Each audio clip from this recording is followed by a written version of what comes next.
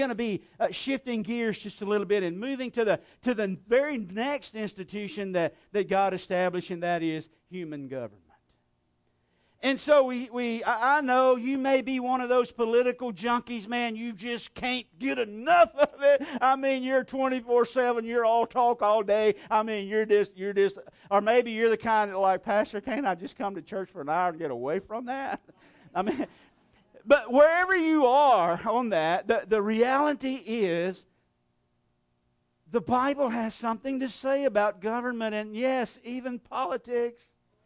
Yeah, oh Lord, He is right. And we're going to spend the next few weeks just seeing what God has to say about that. And so we see that, the second institution that God established was the government, and then we won't spend probably as much time as we did on the family, but then the next thing that God established was the church. And so we'll be looking at what the Bible has to say about that. And so today, if we had a title for today's message, it would be My Responsibility to Government versus My Responsibility to God.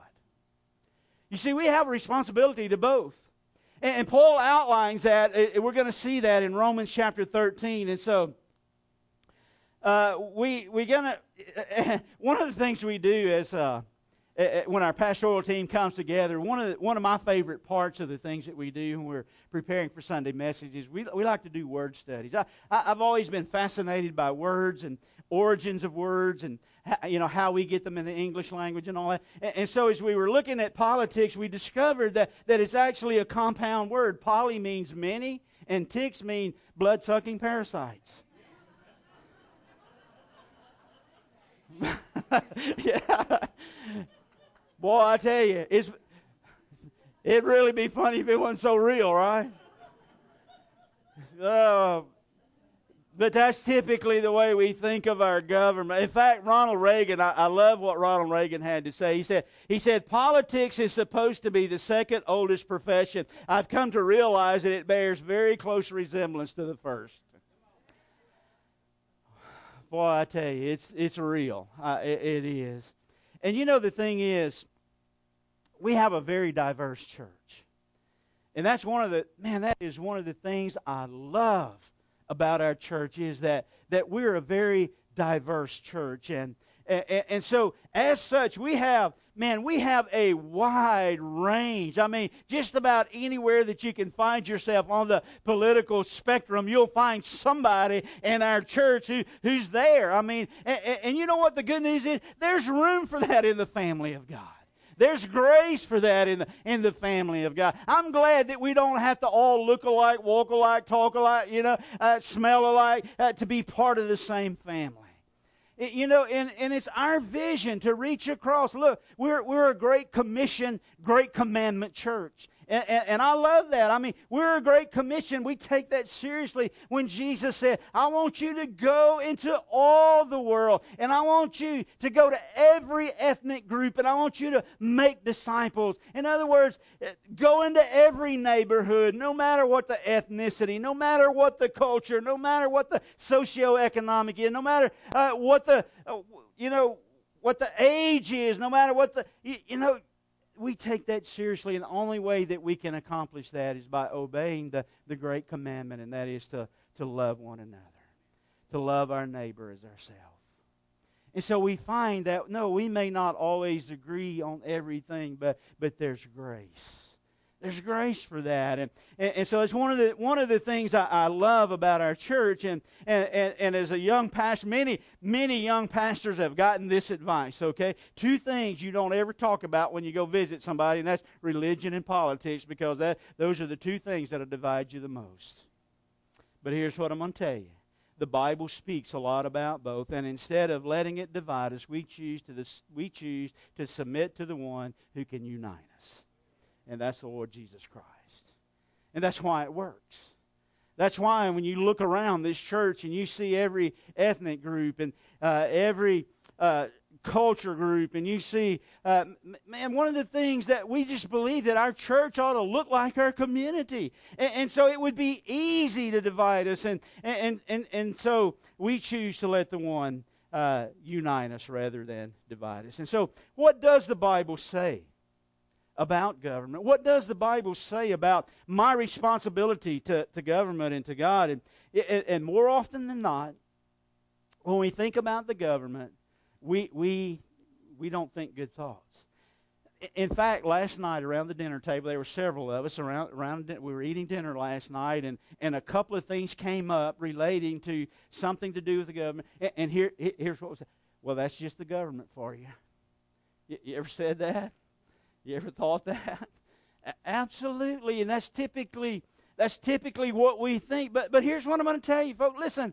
Government is not bad. It's God's idea. Government is not bad any more than marriage is bad. Look, marriage is not bad. God's desire for marriage from the very beginning is that it be good. And you say, Pastor, you don't know my marriage. It's straight out of the pits of hell. Well, let me tell you something. The government itself is not bad. Government is not corrupt. People are corrupt. And that's what corrupts marriages, that's what corrupts relationships, that's what corrupts governments. And so what does the Bible have to say about it? And so if you're in Romans chapter 13, I want to set the context before I read this passage now.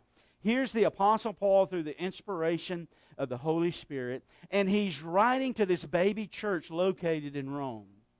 And the government in Rome at this time was headed by a guy named Nero.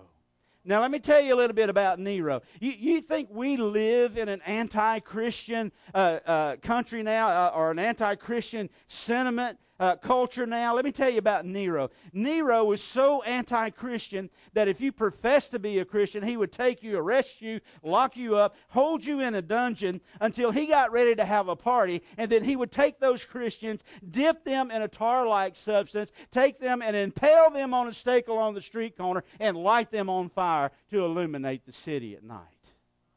All right? That's the context that we're going to read this in. Okay, so we're going to pick it up in verse 1. Let every person be subject to the governing authorities. What? For there is no authority except by God's appointment. And the authorities that exist have been instituted by God. So the person who resists such authority resists the ordinance of God, and those who resist will incur judgment. For rulers cause no fear good conduct, but for bad. Do you desire not to fear authority? Then do good, and you will receive its commendation. For it is God's servant for your good. But if you do wrong, be in fear. You'll get a ticket. For it does not bear the sword in vain. It is God's servant to administer retribution on the wrongdoer. Therefore, it is necessary to be in subjection not only because of the wrath of the authorities, but also because of your conscience. For this reason, oh boy, you also pay taxes. Yeah. For the authorities are God's servants devoted to governing. Pay everyone what is owed, taxes to whom taxes are due, revenue to whom revenue is due, respect to whom respect is due, honor to whom honor is due. Wow. Now, this passage of Scripture is really set up in a very simple way. It starts with a command, and then it follows by several reasons why we ought to obey that command. So let's look first at the command. So what does the Bible say? Okay, here's what the Bible says. Here's the command: submit to governing authorities. That's what the Bible says. Now, that's not hard to understand. It's hard to do. It's hard to be joyful in doing that, but it's not hard to understand. It's hard to do, especially when you don't agree, right? Okay, so he goes on then, and he gives the reasons. Why are we to do this? First of all, he says, God has established the government. That's what he says in the second part of verse 1. This is pretty amazing to me. Because you think about that every civil authority, every governing regime has been established by God. Now listen to me. God did not create the world and people and human government and then divorce himself from the process. Listen, here's what we got to understand. God is totally in control. God is totally in control. Even over governments that are led by evil people, God is ultimately in control. Government is ultimately under His supervision. In fact, Solomon said it like this in Proverbs. He said, "The king's heart is in the hand of the Lord. As the rivers of water, He turneth it whithersoever He will." Wow. Wow. Now, that doesn't mean that some world leaders won't, still have an evil heart or rule in a destructive way. But it does mean this, that those people are not outside of God's control. Listen, our ability to submit to ruling authority says a lot about our confidence in our God. It says a lot about our ability to be able to trust Him for everything and in everything, which leads to the next reason why. Okay, he says, rebellion against the government is rebellion against God. He says that in verse 2. Whew. Wow. You see, God has established and ordained the government. And if you rebel against the government, he says here, you're rebelling against God. Now, folks, this is pretty hardcore, isn't it? This is hard to receive. Listen, there have been many government uprisings and many revolutions throughout human history. In fact, this country was founded on one. We'll talk a little bit more about that later. But what God is saying through the Apostle Paul here, we have a responsibility as Christians, as people who bear the name of Christ. We have a responsibility to serve the government, to respect the government, just like we respect God. And if we view our government as a divinely ordained institution, if we view our government as a gift from God, then we ought to show the proper respect. Now, I don't want to see a show of hands, but how many of you have ever looked at the government as a gift from God? I mean, we just don't. That's just not where we roll, is it? We just don't think like that. We don't think like that. But just like we are commanded to give respect to each other, just like we are commanded to honor our parents, to honor our father, to honor our mother, to honor the leaders, the elders in the church, to honor our neighbor. Listen, we are called to give honor to whom honor is due. And I understand that there are people in positions of authority who are not honorable. But what God is saying to you and me today is we are to honor the position even if the person in the position is not honorable.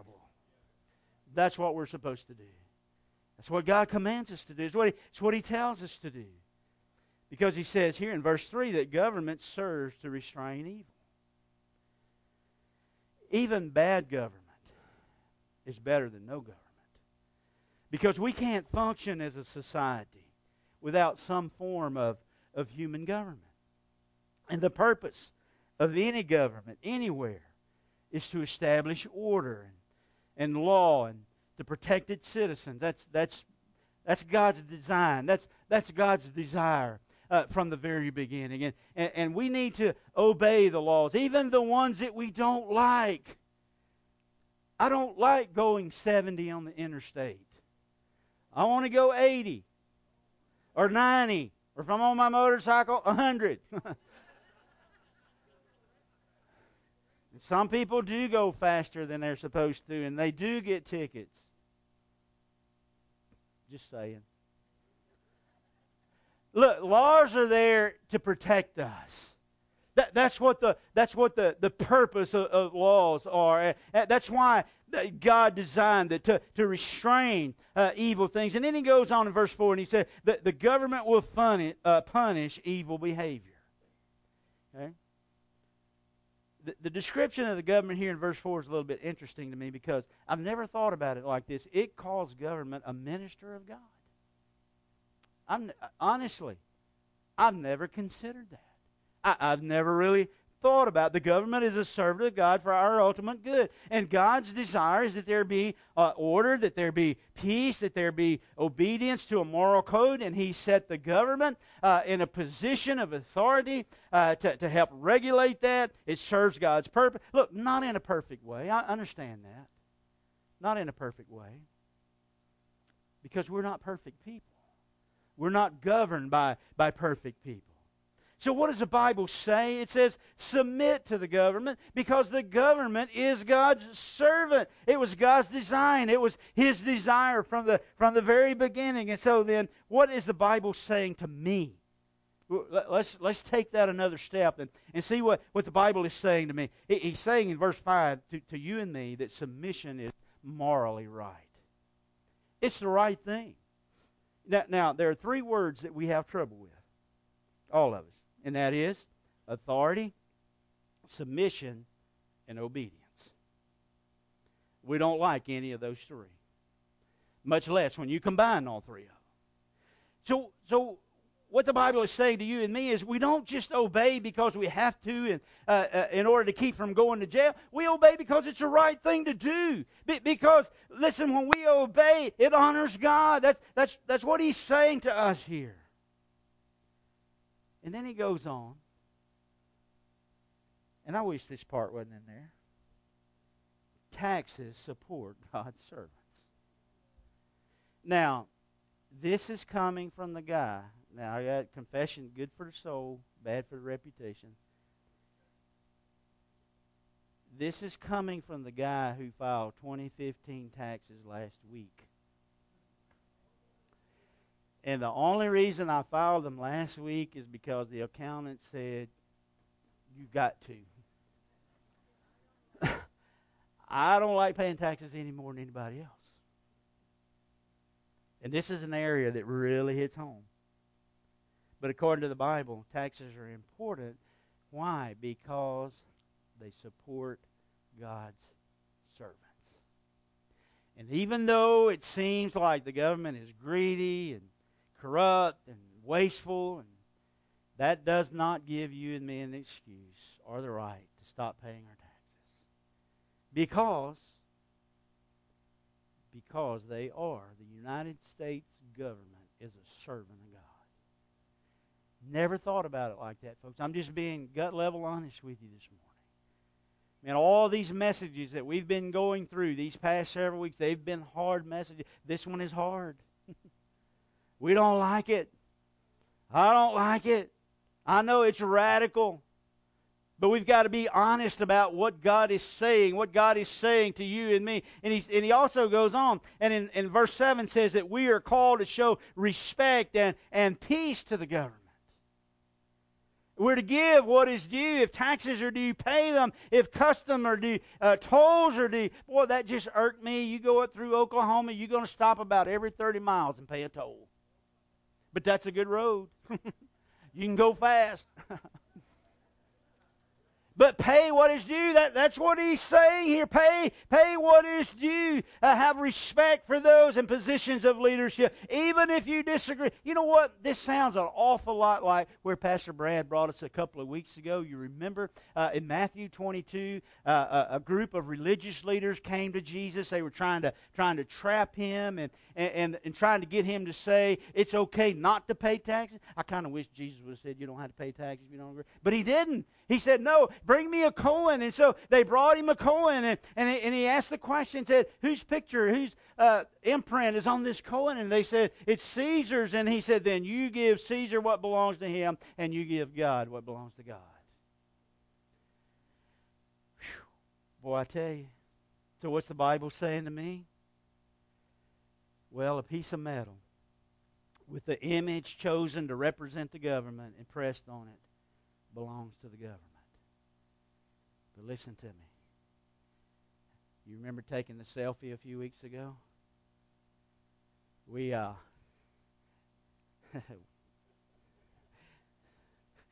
Well, some of them did.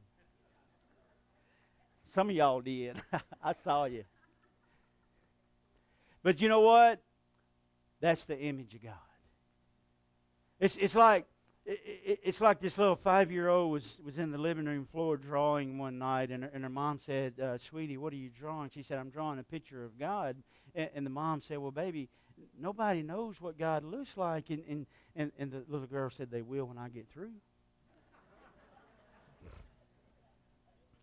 Do you realize we were created in the image of God? And so, yeah, we look at what represents, that belongs to the government, but then we look in the mirror and we say, look, you have the image of God. You belong to God. You give the government what belongs to the government, but you give to God what belongs to Him. And before we bemoan everything that the government requires of us, we ought to be also looking in the mirror and making sure that we're giving God everything that belongs to Him.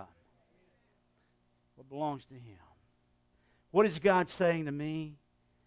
Give the government what belongs to the government, but give God what belongs to God. And that is your time, your treasure, your talent, whatever it is that He blesses you with. So the question now becomes, what does God want me to do about this?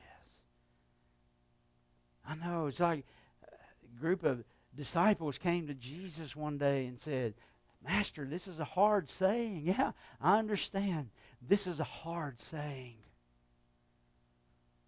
The command says nothing about the kind of government that we are supposed to obey, or that we are to be in total submission regardless of what the government is. And remember, the context of this passage that we're looking at this morning was that Nero was in charge.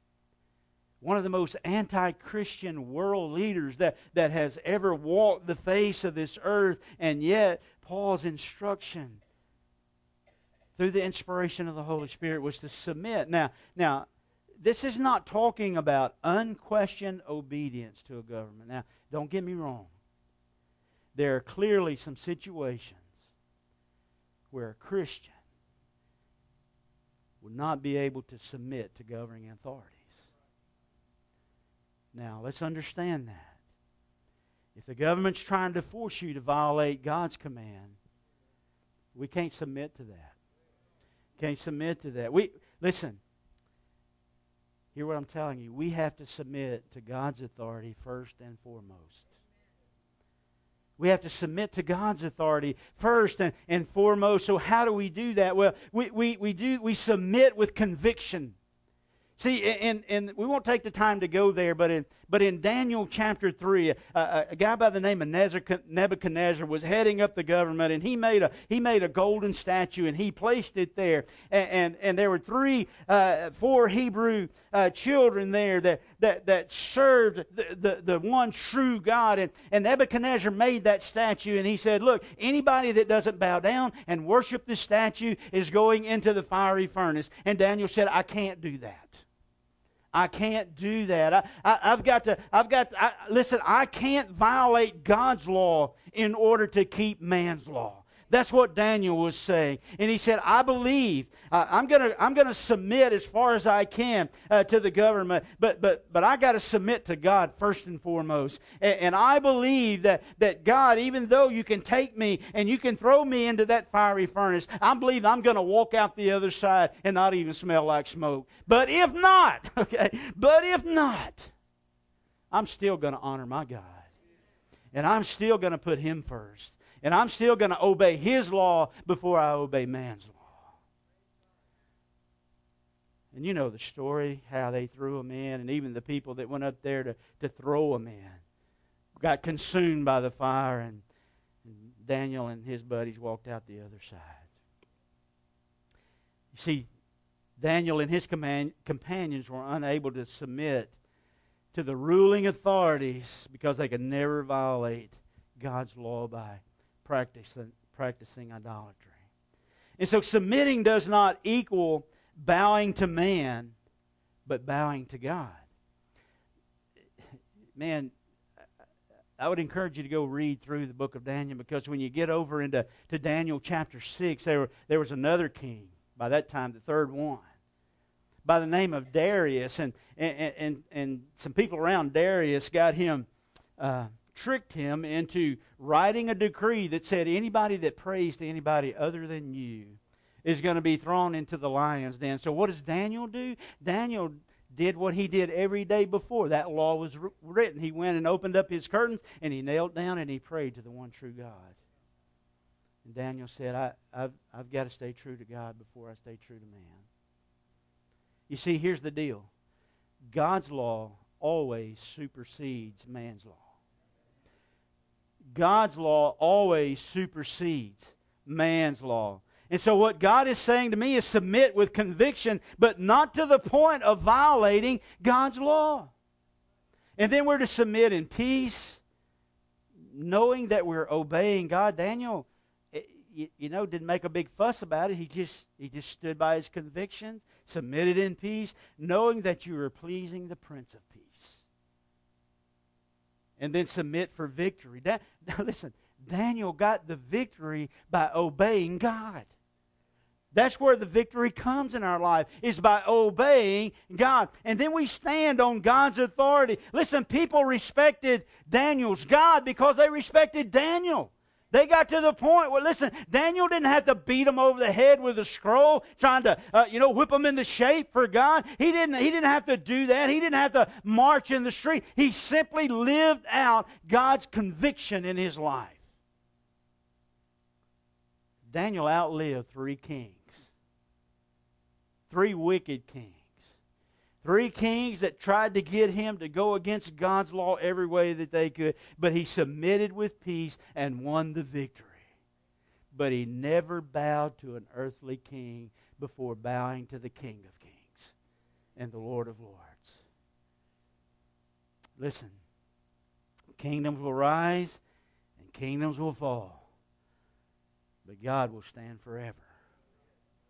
His law will stand forever. Forever His word is settled in heaven.